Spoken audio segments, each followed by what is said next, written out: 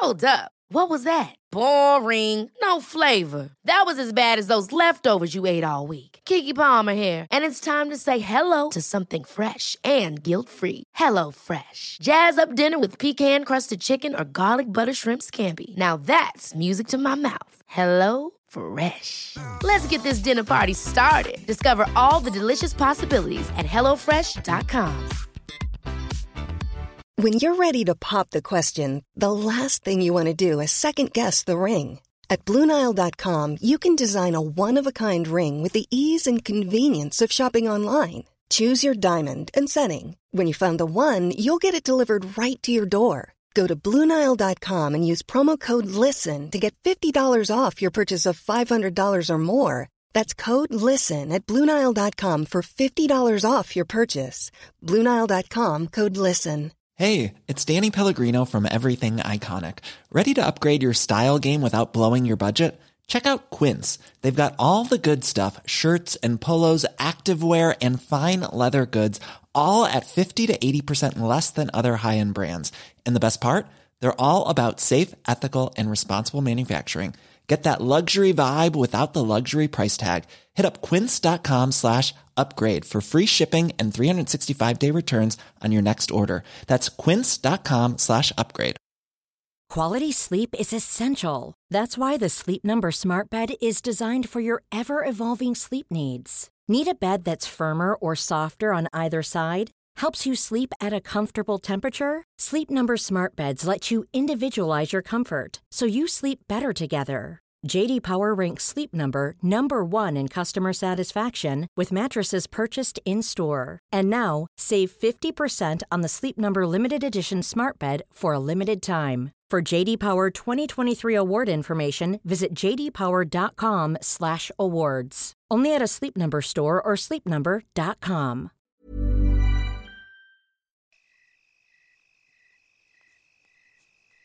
Old Gods of Appalachia is a horror anthology podcast, and therefore may contain material not suitable for all audiences, so listener discretion is advised.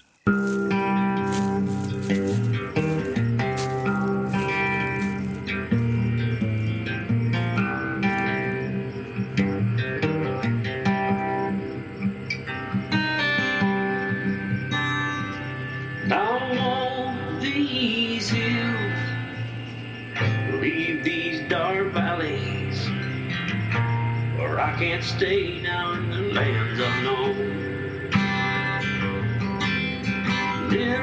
In these hills that I will walk so often, I can feel the winds now, Holy Ghost.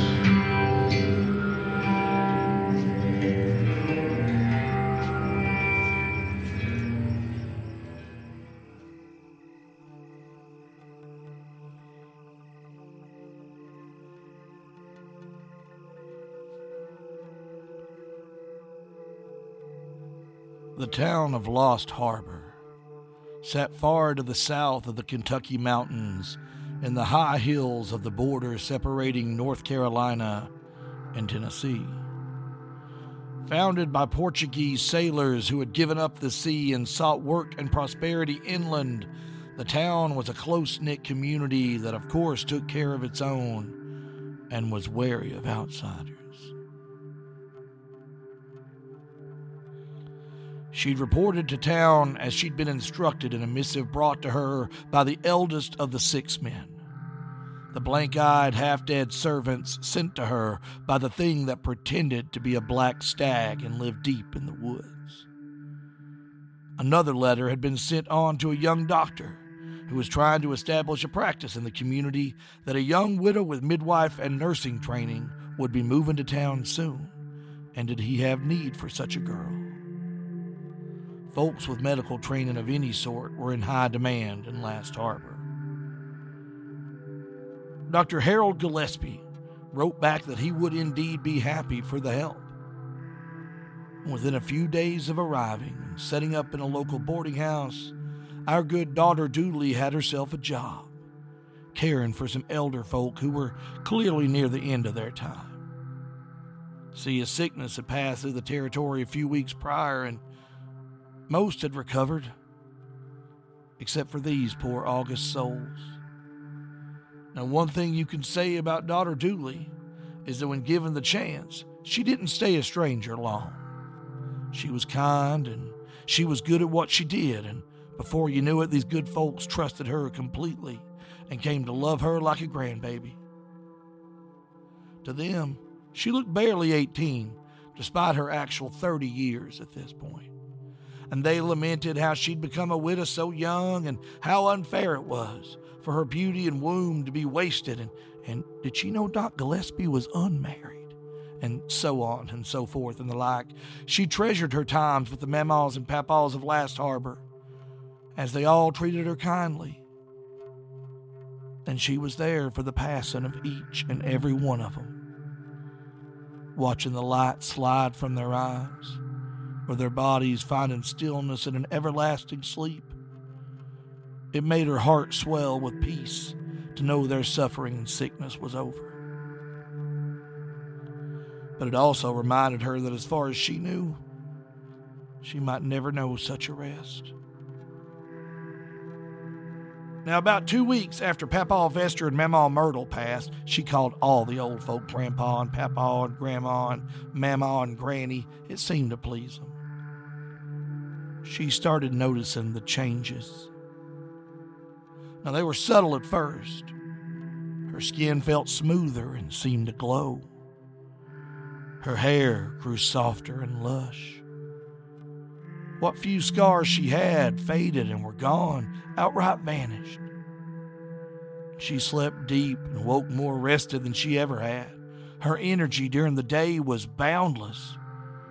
By the way of the bargain with the Black Stag, now her body resisted harm and healed cuts and turned away fire and cold, but this was different.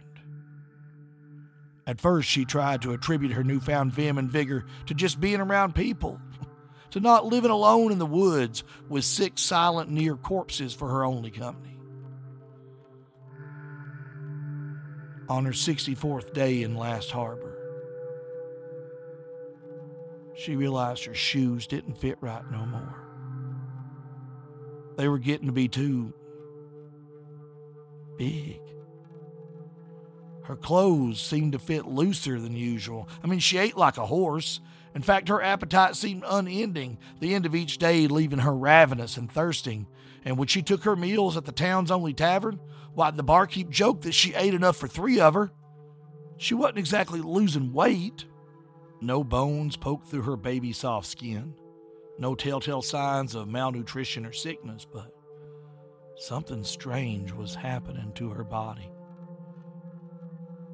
On the 78th day in town, which should have brought her monthly time with the moon to bear, nothing came. Which wasn't that troubling, but just unusual. On the 88th day, it had still not come, but on that day, though, she worked with Dr. Gillespie on a man who'd come in hurt on the job. A carelessly loaded wagon resulted in his leg being trapped under the lion's share of an oak tree. Now, it was broke pretty bad, but it shouldn't have been life-threatening. Doctor reset the man's leg as best he could and left her to tend to him, while she was cleaning him up, as he slept off a belly full of whatever the doc gave him to kill the pain. She felt it. She felt the same peace she'd felt when she watched the old folks slip off into God's grace.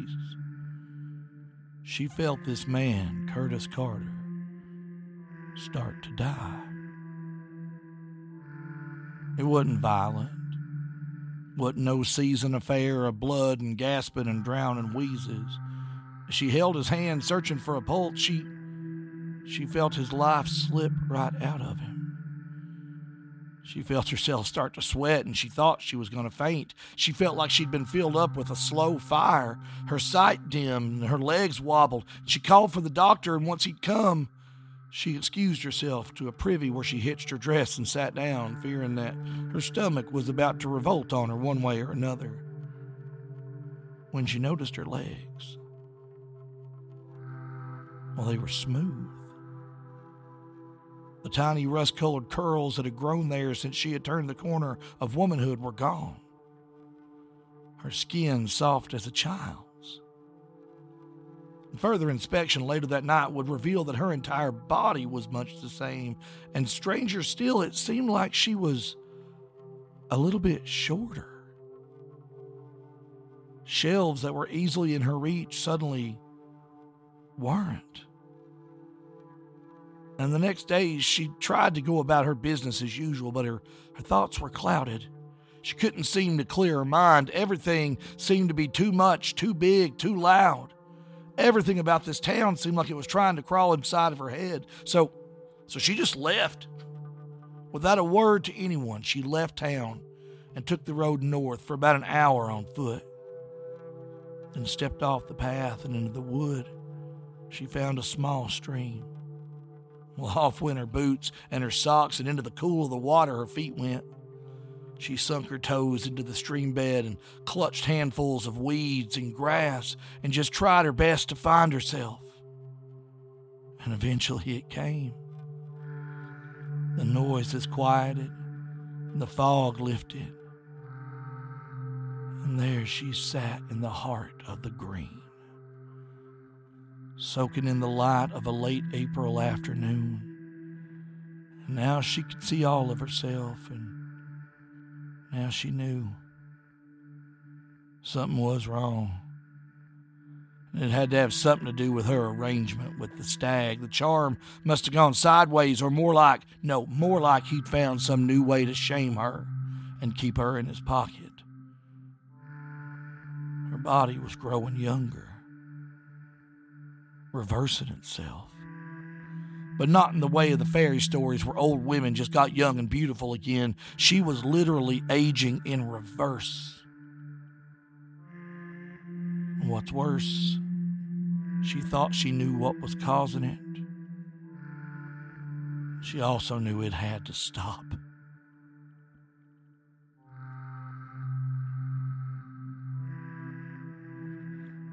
Her instructions had been to remain in Last Harbor for 6 months, to keep watch and observe, the paper said. Well, what she was watching for or observing was a mystery to her. She needed time away, and as far as anyone knew, she was a young widow. And young widows can have all sorts of unsettled business from their late husband's doings, so she would need help to test this theory. So that night before bed, she reached out with her mind and her gift and called for the 6 men. She called for the youngest, who she nicknamed Sixie, because, well, he was the 6th and smallest one. She also called for the next youngest, who she nicknamed Eugene, because she always just liked that name. But she told them to come on foot, to travel by the roads carefully and only by night. They were to avoid interacting with any living soul if at all possible, and they were not to touch or harm anyone or anything. They were to meet her in the wood by the stream where she'd gone to find her peace. And she sent a picture of the place as hard as she could with her mind. After a few minutes, she felt them hear her and felt their acknowledgement. It would take them almost 4 days to get there. She would wait, and she would not go to work on the days she waited for them to come to her. She couldn't risk it. If she got any younger, she'd start to forget. She told Dr. Gillespie that she had to return to South Fork to settle something regarding her late husband's land. It was a Monday. She'd be back on Thursday. And Doc wasn't happy about that. "We got 3 pregnant girls in this town about ready to pop, and I need you here." "I'll be back as soon as I can. They've held this long, haven't they?" "I need you back for the Elkins girl. That one's going to be a mess. Complicated family history. You have to be here for that one. I'll need all hands." The next day, she made the hour walk north of town and found the path into the wood and to the stream where she had gone to recover herself. She set up a small camp with her bedroll and a few supplies she'd brought. And for the first time in months, She was alone.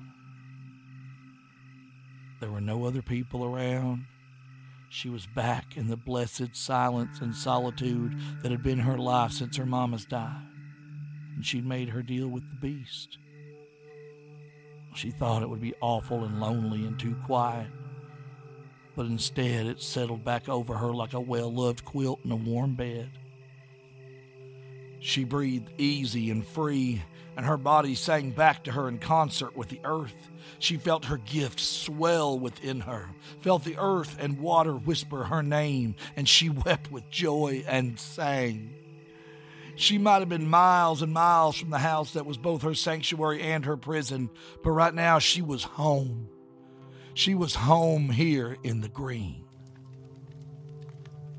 After she pulled herself back together, she drew water from the stream and set it to boil over a small fire. She prepared salt and a few other things and smothered the fire down to a smoking ember as she shed her clothes and followed the stream to a deeper pool that the land had told her would be there. She bathed herself, reaching out into the green, trying to find a way to free herself of what was being done to her. She washed and performed rites and rituals of cleansing, called to her mothers and to the mountain to take this curse away, this curse laid on her by a lying, good-for-nothing, horned-head bastard of a haint. At first, she thought she might have done it. The growing wellspring of energy felt lesser.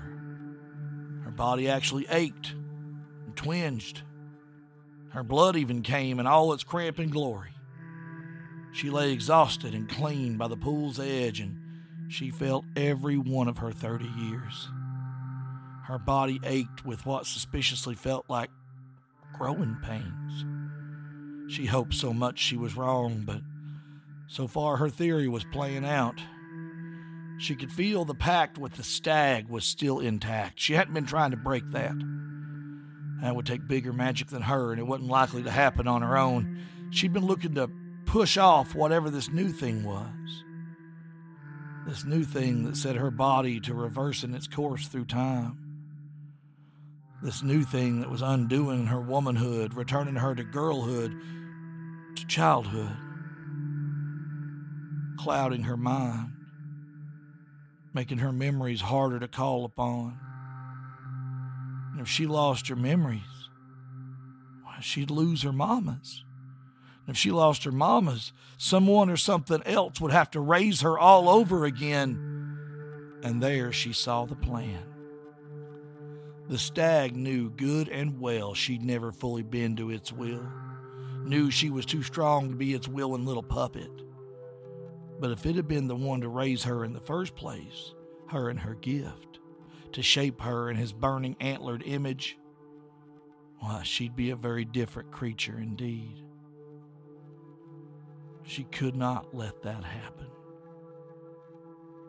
She slept like the dead that first night and woke sore and aching. The long walk to this place and the changes in her body had taken their toll. Her clothes began to fit again, her feet to fill her shoes. She had not noticed the absence of some of the curves of her form, but even they were more well pronounced now. Whatever had been turning back her clock seemed to have stopped, and time was catching back up. By the time Sixie and Eugene got to the clearing, she was feeling much like her old self.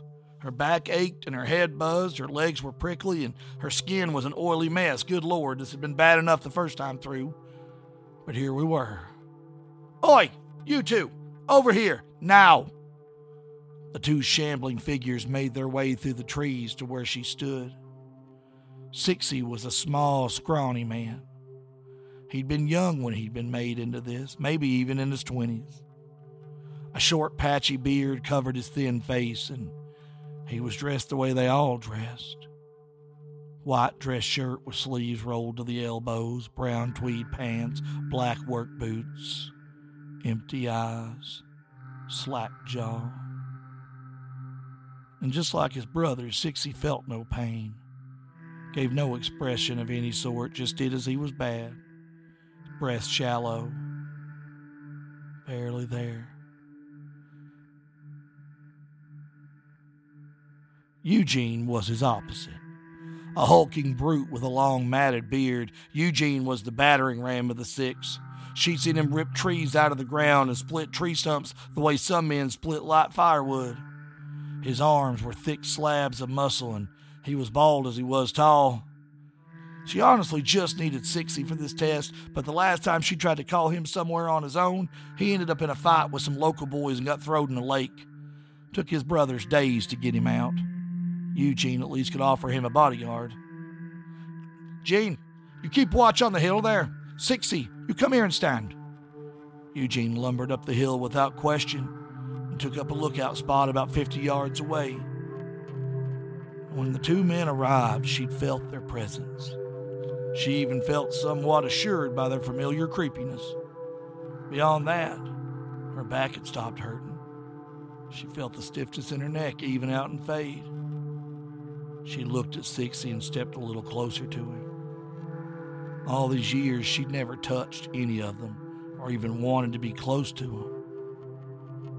But she had to know.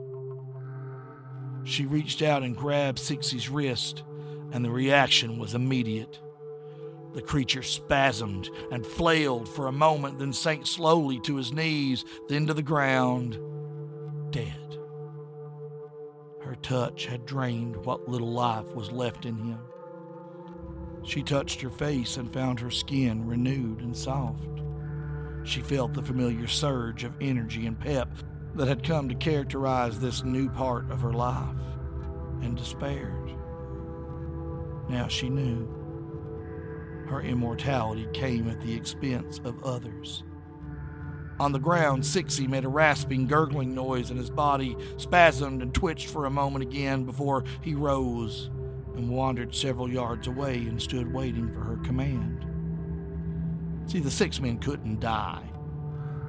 They were true, fully creatures of the Black Stag, and apparently her immortality, her sustaining life force, was being siphoned from their presence. The pitiful unlife of them acting as a battery, sustaining her youth and keeping her body young, but still a woman's body. Dropping her in the middle of a thriving town with so many people of all ages and all levels of life and vitality, while she was gorging herself on them. Her heart froze. The old folks, the injured, she was the reason they died. Craig Carter shouldn't have died from that leg, but there he'd been, hurt and leaking out the years he had left, and she just drunk him right up, leaving Craig's widow Martha without a husband and his two girls without a daddy. And the memas and papas of the town, well, they didn't have much life left, but she'd drained them just as sure as she'd cut their throats.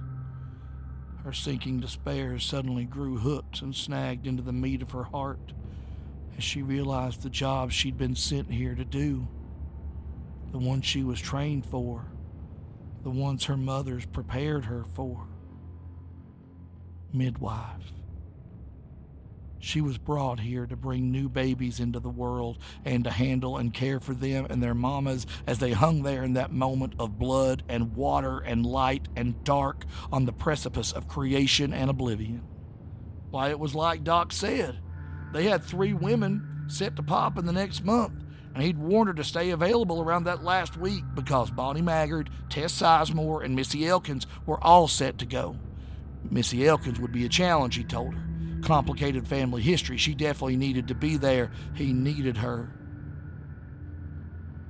She thought it was just concern for the woman.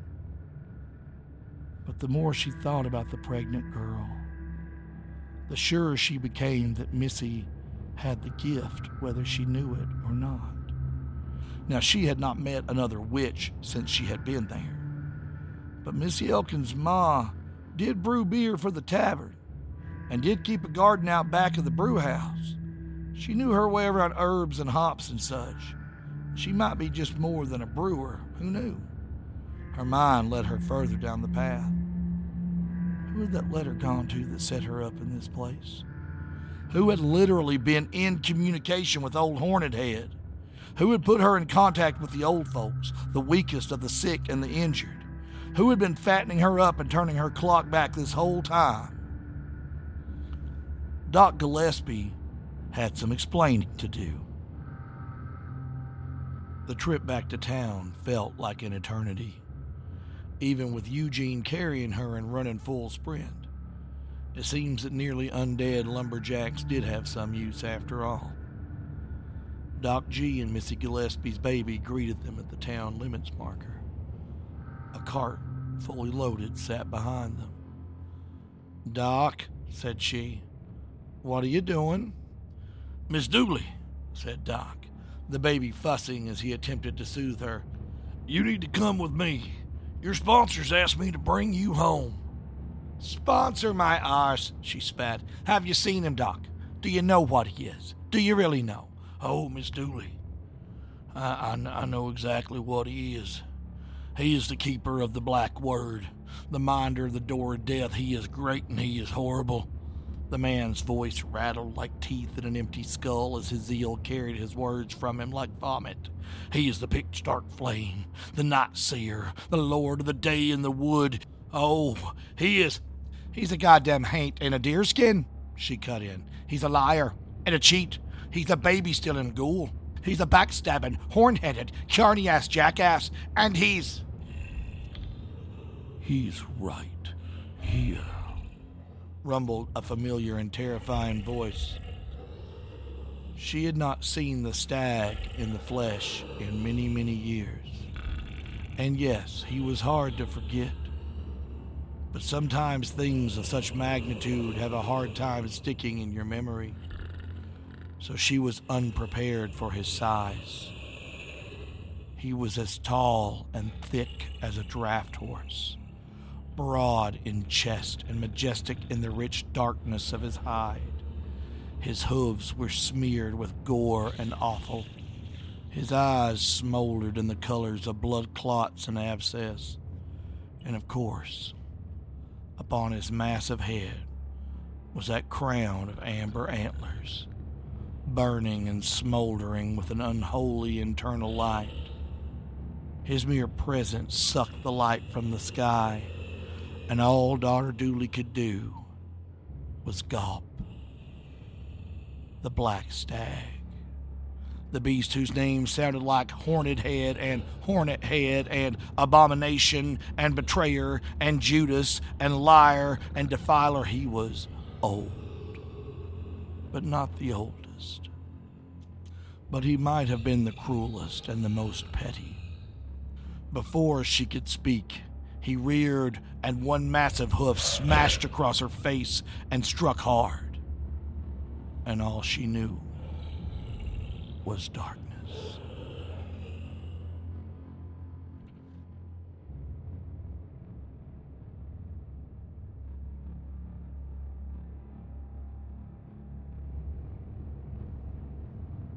She woke covered in blood.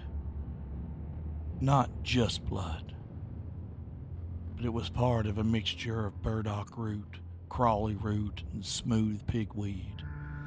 All things used to heal and soothe, but mixed with this tainted blood, it was a corruption of the plants, a corruption of the green, and it was all over her. She looked around, trying to get her bearings, and realized she didn't need to. She was home. She was lying in the yard of her own house in the valley where all this began. She saw Sixie and Jean, both spattered in blood, which apparently came from Doc Gillespie, who lay dead a little ways behind them. Sixie's hands were sticky with the plant medicine. They stared blankly at her. The stag's voice floated into her mind, tasting like cold, burnt bread. "I felt it was fitting that we came home to finish this. If you're gonna kill me, just kill me, you bloody cow." "Oh, sweet little witch, you are not dying today. Quite the opposite. Had you minded your orders, you would have stayed in that town until most of them were dead, and you were nearly an infant. we'd have collected you and raised you properly. The stag stood at the edge of the boundary where it had met her years ago, shown her ma's faces and tempted her into this bargain that had turned her into some sort of life-stealing monster. Your lines were so strong for one so young. Do you remember, little witch? You lowered your wards for me. Let me right inside. The stag laughed and stepped across the original boundary, raising an eyebrow as that were possible, until they were breathing the same air. Somewhere close, a baby began to cry. Eugene stepped into view, carrying the Elkins baby and a large, sharp knife that looked older than the Christian God. You see, little witch, we wish to wipe clean your slate and start you over. The blood of the good doctor has opened you. The blood of this child will feed you. You will wake new, barely more than a babe, and you will be... No, she said, shaking her head. What? I said no. You are still the stupidest thing with hooves, aren't you? The stag did not reply. I've done your bidding. Not always willingly, but always well, have I not? The stag pondered and inclined his head. So you would agree that I wield the powers you taught me well enough that you'd want more of me. You can sense how strong my gift is, can't you, beast? Hell, I bet you can smell it. Witch. No, you arrogant, petty little pony. You do not get to tell me anything after you give me my life back, then use that very life to kill the people who have been kind to me. You killed poor Missy and her mum, probably, and now you want to kill her baby, too. So I'll do more magic tricks for you, so I'll hop 2 more quickly, so I'll be a good little thing like you are. Is that what you think? You got me all covered in the blood of a stupid man, and you think... Her voice rose, and the earth seemed to hear it, seemed to echo it like a second heartbeat. You think I would let you harm that child? That I'd lay here bloody and helpless and watch Jean over there kill that baby? She stepped to the beast's muzzle and locked eyes with him. If you think any of that would happen, you're a fool, beast. She leaned in close for the next thing. And if you think you've actually crossed my wards, you're a bigger fool still. And with that, she smeared her hand across her bloody chest and pressed it to the cold earth of her yard. Something, somewhere, thrummed, and barriers of enormous power shot up around the stag and Miss Dooley, trapping them together in a square of crimson light, barely 12 feet across. The stag reared. Blood wards, old boy. Your magic, not mine. But you were right when you said you could teach me things Mama's never could. Oh, I learned plenty. I learned that you're a shadow of something much worse. I learned that you can be cut off from that something if you do it right. She watched the stag's eyes go wide as it reached for power that was not there. I think I did. And they both turned and looked at Eugene and Sixie, who plopped down crisscross applesauce. The 2 almost dead men sitting like puppets with their strings cut. The ancient knife dropped and forgotten. The Elkins baby landing safely in Jean's lap. So let's see what you can do without your sponsors backing you up. Your power versus mine, beast. Winner takes home that baby. What say you? The black stag paused a moment, eyes screaming poisonous hate, and charged as daughter Dooley laughed and leapt to meet him, eyes filling with green light and her grin fierce and full.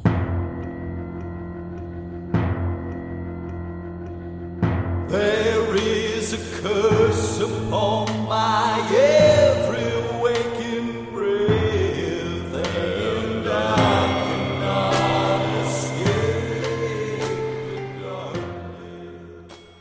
Oh, family, I know you're probably cursing my name right now, but I told you. Season 1 would end in such a way that Season 2 has to happen. I know you needed to hear the story of Last Harbor more than you needed some other things. Trust me, we're not done. Season 2 is coming. We just gotta say goodbye to our little witch queen for now. And family, our thank you list is long and lengthy.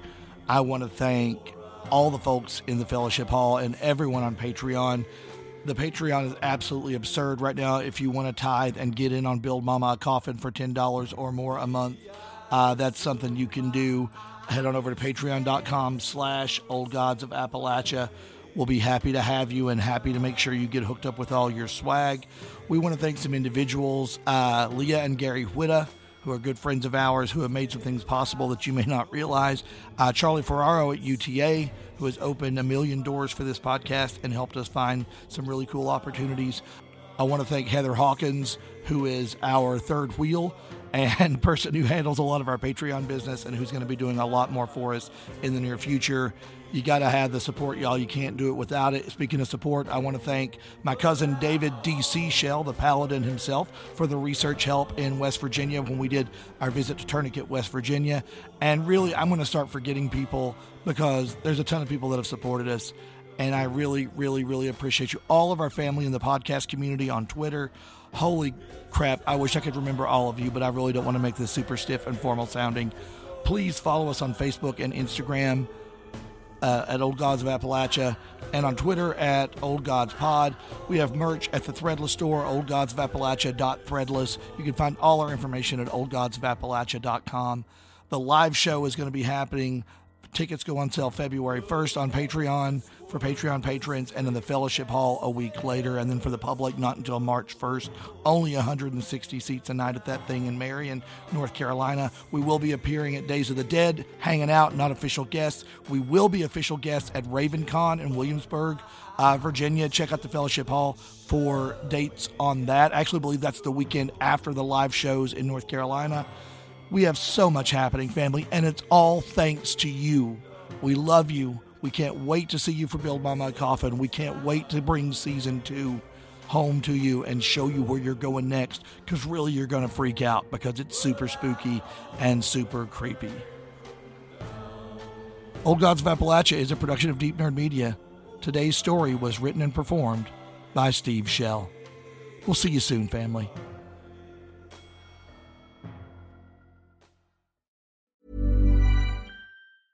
Hey, it's Paige DeSorbo from Giggly Squad. High quality fashion without the price tag. Say hello to Quince.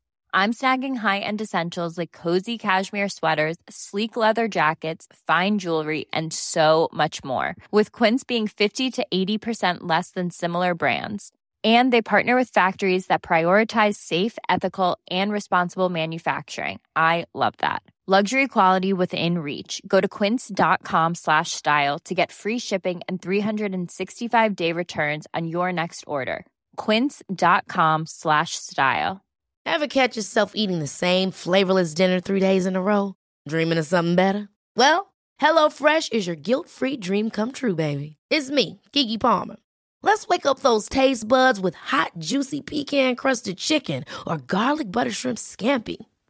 Hello Fresh. Stop dreaming of all the delicious possibilities and dig in at HelloFresh.com. Let's get this dinner party started.